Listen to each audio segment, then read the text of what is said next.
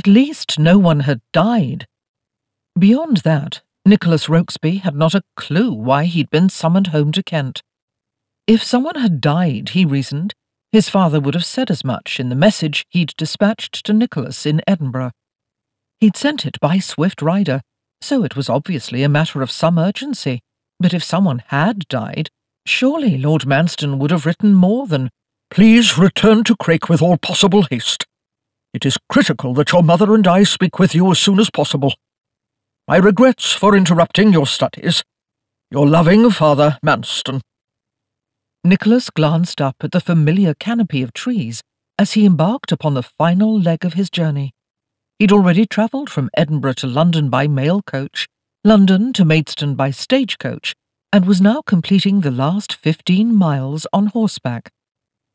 The rain had finally stopped, thank the good Lord, but his mount was kicking up a bloody ridiculous amount of mud, and between that and the pollen, Nicholas had a feeling that by the time he made it home to Craik, he'd look like he had impetigo. Craik. Less than a mile to go. Hot bath, warm meal, and then he'd find out just what had his father in such a lather. It had better be something serious. Not death, of course, but if he found out that he'd been called across 2 countries merely because one of his brothers was getting an award from the king, he was going to take someone's bloody arm off. He knew how to do it, too. All of the medical students were required to observe surgeries when the opportunity arose. It was not Nicholas's favourite part of the programme. He much preferred the more cerebral aspects of medicine, assessing symptoms and solving the ever-changing puzzles that led to a diagnosis. But in this day and age, it was important to know how to amputate a limb.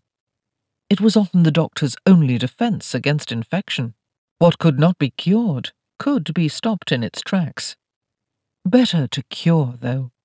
No, better to prevent. Stop problems before they started. Nicholas gave a mental eye-roll as Craik finally came into view.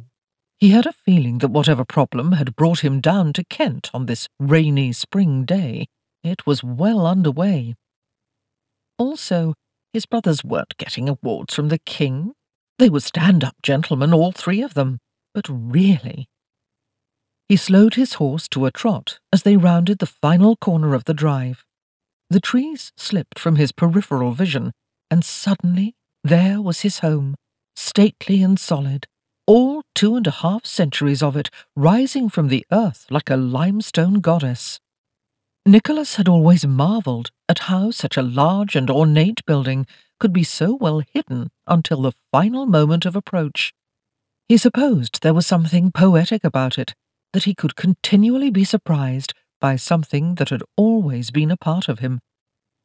His mother's roses were in full bloom, red and pink and riotous, just the way they all liked them, and as Nicholas drew close, he felt their scent in the damp air, drifting lightly over his clothes and under his nose.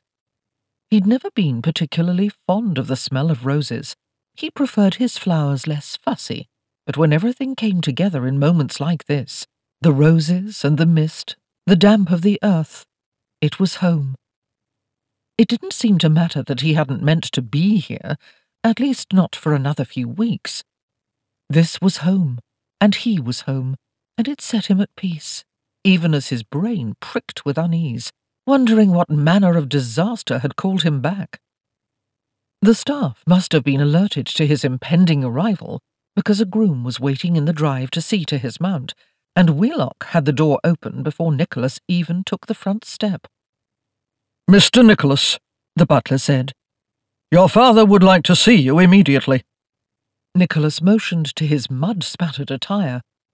"Surely he will want me to—" "He did say immediately, sir." Wheelock's chin dipped, almost imperceptibly, just enough to indicate the back of the house. "He is with your mother in the gold and green.